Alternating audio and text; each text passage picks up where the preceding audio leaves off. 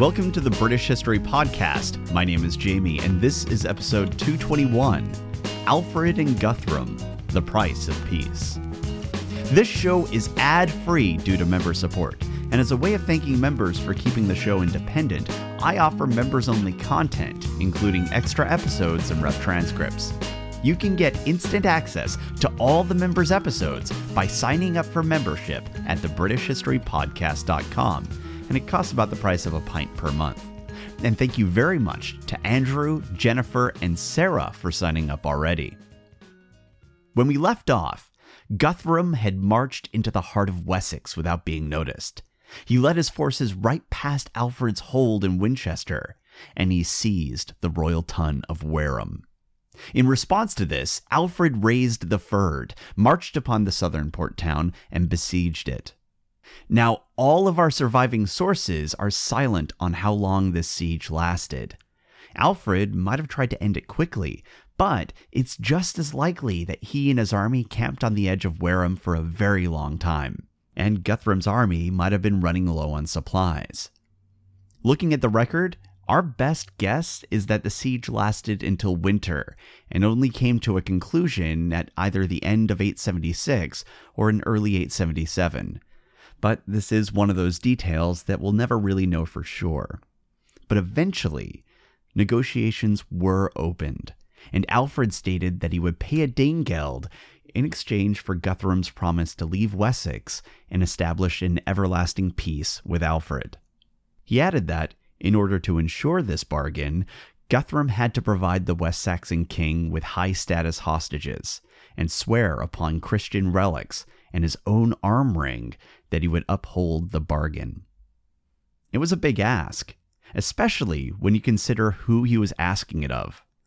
Guthrum was not a man to be trifled with. In seizing Wareham so quickly, he demonstrated that he was both a powerful warlord and also one who had a terrifying understanding of military strategy. In fact, the audacity of this strike had clearly set back Alfred on his heels, in front of both his own nobles and also his Danish rivals. Alfred's negotiating position was, frankly, pretty weak.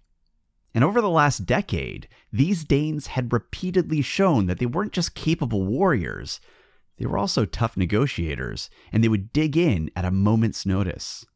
And based upon the stories that were undoubtedly circulating following the conquests of East Anglia and Northumbria, Alfred had to have expected at least a little bit of pushback. Furthermore, the Dane that Alfred had the most experience with, Halfdan, had fought him tooth and nail for months before he'd even consider leaving Wessex. And the nearby kingdom of East Anglia had been conquered by Ivar the Boneless in such a fearsome way that it was inspiring sagas. And yet, when Alfred asked Guthrum to swear upon Christian relics, he did so. When Alfred asked that he swear upon his own arm ring, which the Chronicle notes was the first time that anything like this had ever been done, he did so. Even when Alfred started selecting various high-ranking Danes to be taken as hostages, Guthrum obliged. In fact, based upon what Asser tells us, Guthrum doesn't seem to have even made any objection to the number of hostages, nor who was selected. Whatever Alfred wanted, it would be given. This Guthrum seemed to be cut from a different cloth. It was a remarkable turn of events, and perhaps these Northmen were losing their taste for war. Or, if you were interpreting these events like an Anglo-Saxon, or perhaps even like Alfred himself, you might think that God was finally interceding on the behalf of Wessex. Whatever it was, having such an agreeable Danish counterpart would have felt like the dawning of spring.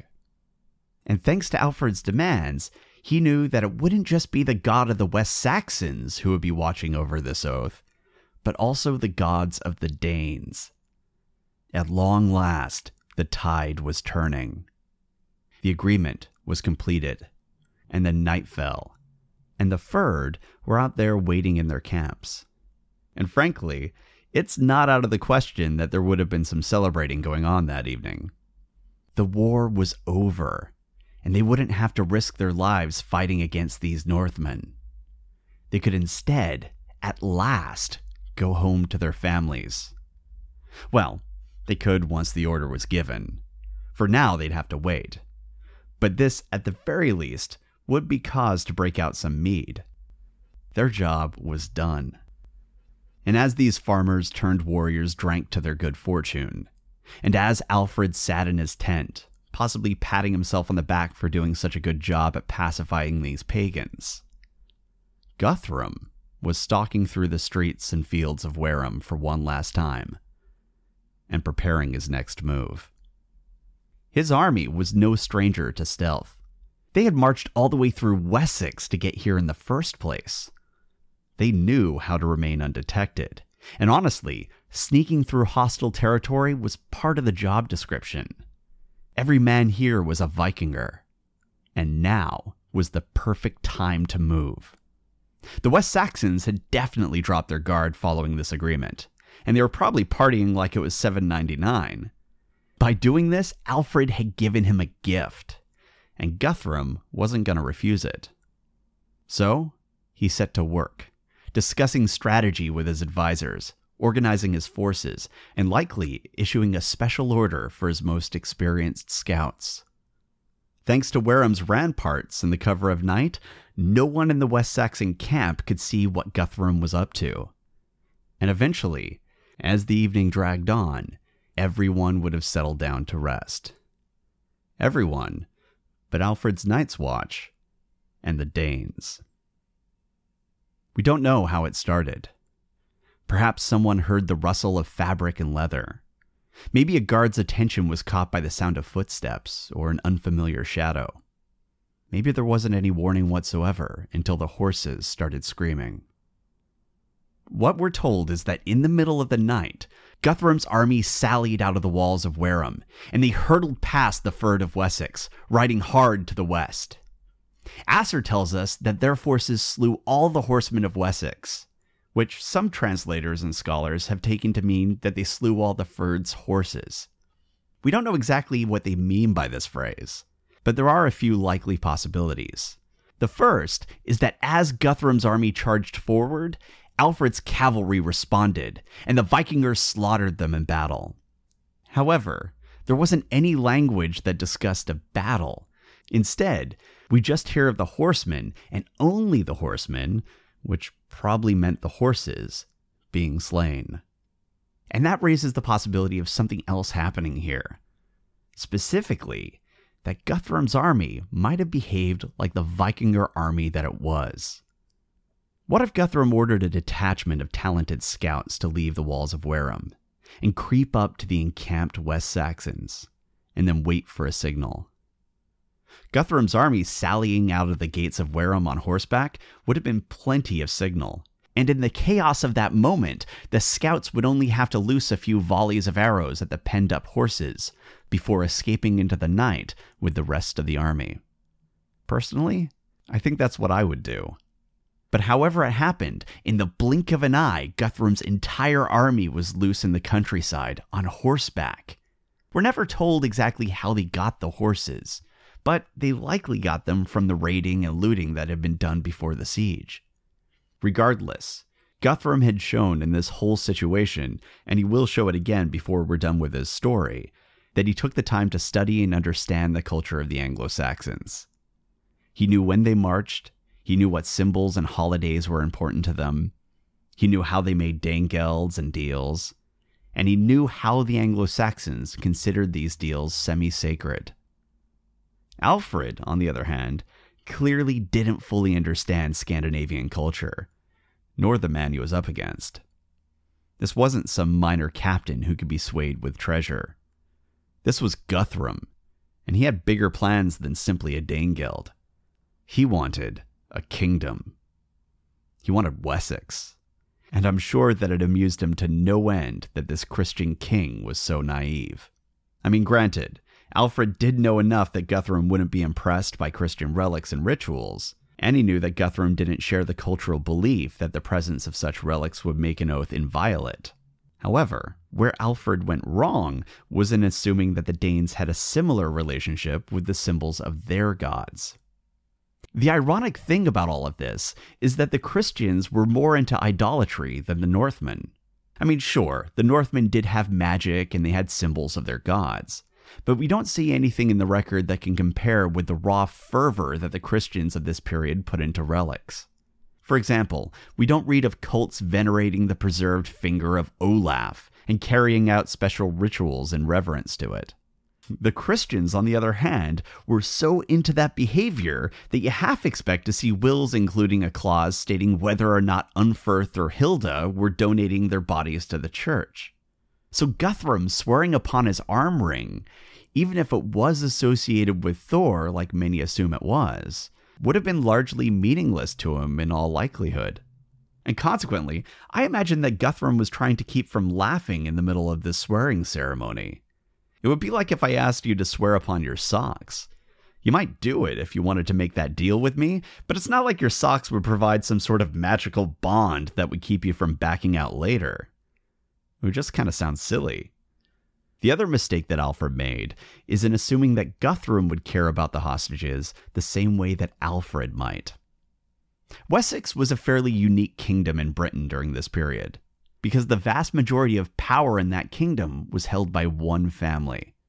So if Guthrum asked Alfred for highborn hostages and got to select whoever he wanted, it wouldn't be all that long before he'd find one of Alfred's cousins, or an uncle, or a nephew. Another pillar that kept Alfred in power were the bonds of loyalty and fealty that he formed with his nobles, and that was often done through the Anglo-Saxon practice of ritual gift-giving and politicking. Stabilizing your kingdom and ensuring that your nobles would support you was expensive and time-consuming work. And so even if a noble wasn't a direct family member, and even if Alfred didn't like that person very much, it's likely that Alfred still had too much invested in that noble to want to risk losing him. After all, we can be reasonably certain that the nobles who were present at those negotiations were his most loyal supporters, because they were the ealdormen and thanes who responded to Alfred's call for help. Furthermore, there was a long cultural tradition of hostage exchanges, and everyone in Britain knew the rules of the game. In fact, pretty much everyone in the Western kingdoms and territories knew them. There might be cultural differences between groups of people, and there might be a history of war between kingdoms, but nobles were nobles, and so they sought to protect each other. We've seen it over and over again. Oswald and his brothers living in exile with the Picts, Alfred's own grandfather living in exile with Charlemagne, Mercia harboring Northumbrians and vice versa.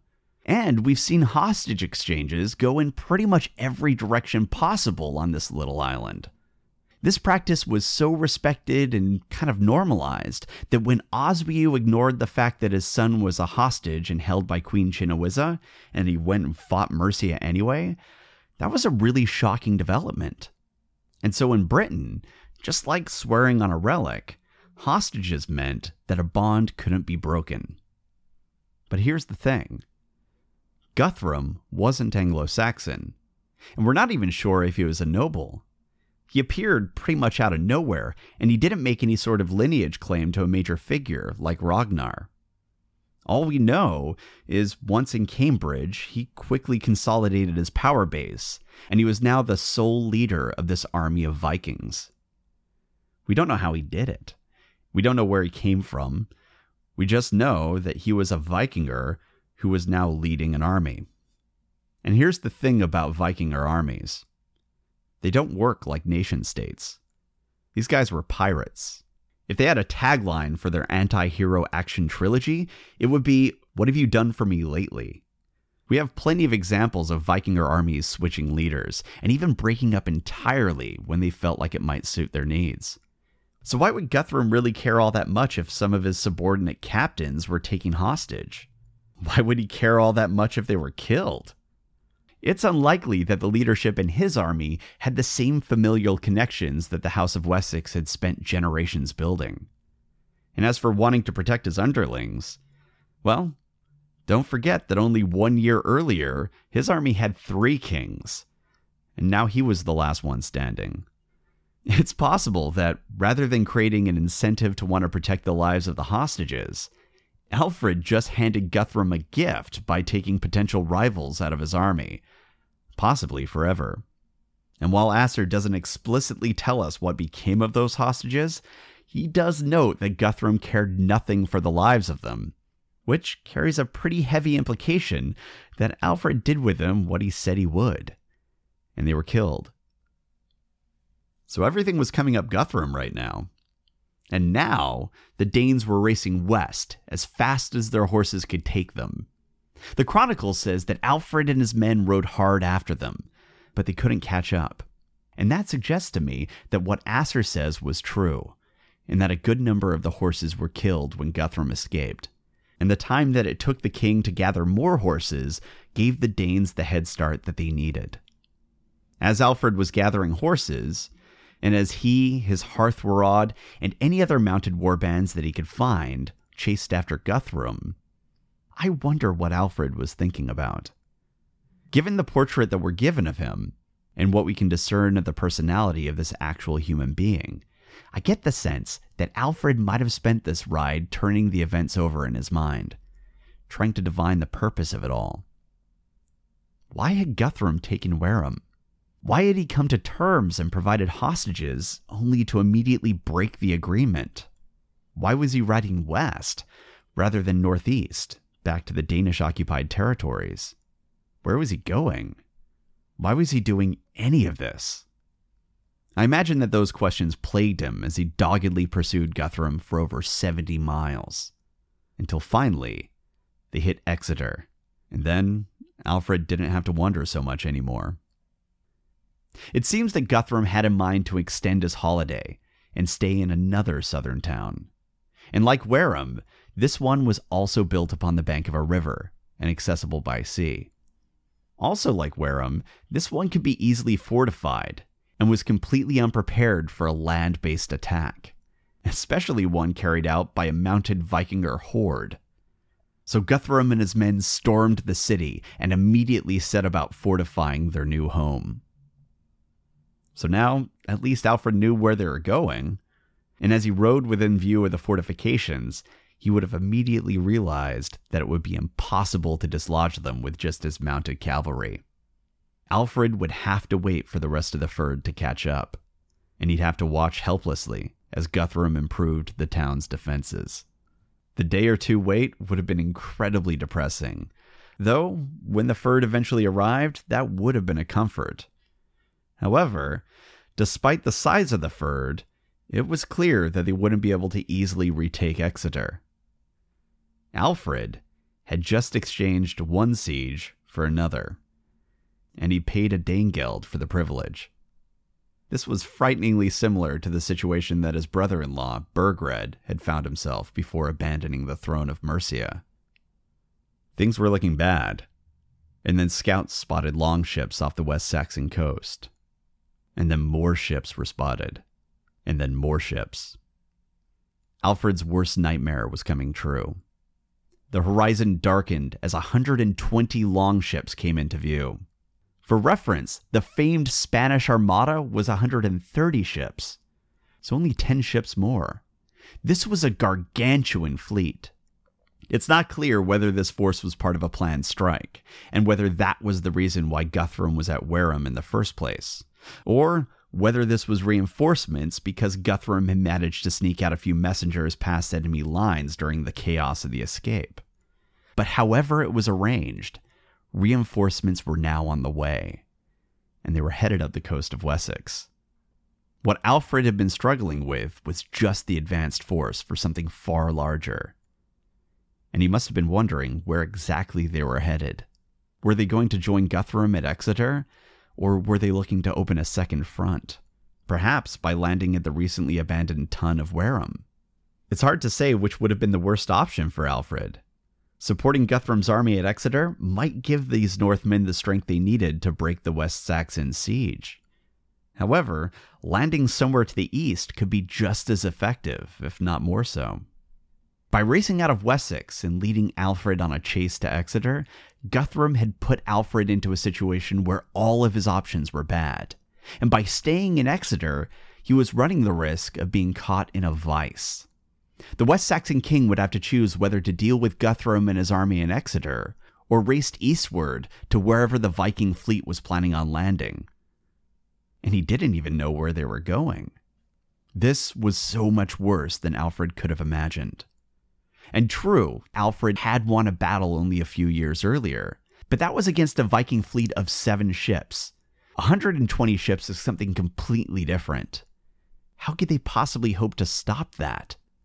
And once that fleet landed, assuming that the longships were of a typical size, there would be an army of over 3,000 warriors to contend with on top of Guthrum's forces. This was the end of Wessex. However, this gambit was also risky for the Vikings. Sailing around Britain without modern meteorological guidance can be treacherous at the best of times. We've already seen the Capricious Island weather wreck one of Caesar's fleets back in the 1st century BCE, and he was campaigning in summer. Conversely, based upon the timing of the Chronicle's entries, it looks like it was winter by the time that Guthrum broke for Exeter. So not exactly the best time to be sailing this close to land. And as the fleet approached Poole Harbor, as they were nearly within sight of Wareham, they were caught in what the Chronicle calls a great mist. It was a thick, impenetrable fog, and it couldn't have come at a more dangerous time. The fleet were now unable to see where they were going, or where the rest of the fleet were, or much of anything else. And through that muted sound that only fog can produce, they would have heard the hulls grinding against rock, ships crashing into one another, wood snapping, warriors shouting, and the distinct sound of people falling into water. All of this would have sounded soft and strangely quiet and very far away, until you were right on top of it, and it was too late to do anything. In a matter of moments, a Scandinavian fleet that rivaled the one that brought the Great Army, a fleet that was so large and so well timed that it stood a very good chance of breaking the King of Wessex, was reduced to splinters off the shore of Swanage, just by fog. Men, weapons, armor, everything would have fallen into the sea, and those that survived the wreck and managed to swim in the right direction through the fog would have found themselves disoriented, probably alone, and almost certainly unarmed and unarmored in hostile territory. The fleet that may have changed the entire history of Britain ended before it even began. This was, of course, welcome news for Alfred. However, it didn't solve his immediate problem. I mean, sure, he wouldn't have to deal with a mega army or 2 large armies causing havoc throughout his kingdom like some terrifying Viking Voltron. But Guthrum still remained in his kingdom. And he managed to dig himself into Exeter so well that Alfred wouldn't be able to get him out without running the risk of losing a large portion of his army. The fact of the matter was that Exeter was locked up tight, and Alfred just couldn't get in. All he could do is position his fyrd to ensure that Guthrum couldn't get out either. This stalemate continued throughout the winter, but eventually the rations must have started to get a little thin. Or maybe, as the months dragged on, it became clear that reinforcements weren't coming. Whatever caused it, a message was sent out seeking terms. Asser doesn't tell us what happened next, but can you imagine the look on Alfred's face as he informed Guthrum of the fate of the Great Fleet? And given the nature of this era, and the fact that this happened on the heels of an oath made upon Christian relics, you have to wonder how Guthrum interpreted all this. I'm sure the West Saxons would want to make every effort to establish this as divine retribution and proof of the strength of their god, because why not? But I wonder if Guthrum was buying it. One thing that I can be sure of, though, is that he knew he overplayed his hand. He was stuck in Exeter. He wasn't going to get out unless Alfred let him out. And if he didn't fix this soon, it was only a matter of time before his hungry and probably angry army turned on him. So, they came to terms.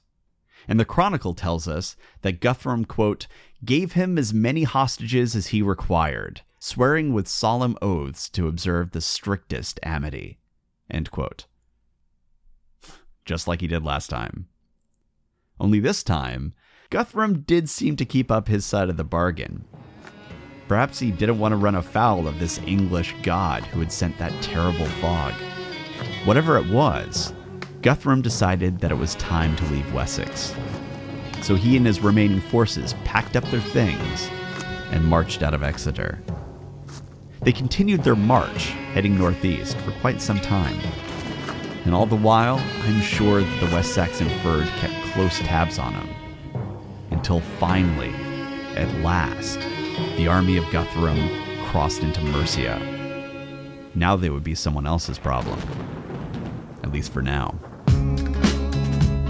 If you have any questions, comments, or concerns, you can reach me at thebritishhistorypodcast@gmail.com. We're also on Twitter. Join us at British Podcast, and you can find links to all our other communities by looking at the upper right-hand corner of thebritishhistorypodcast.com. Thanks for listening. This ain't no place for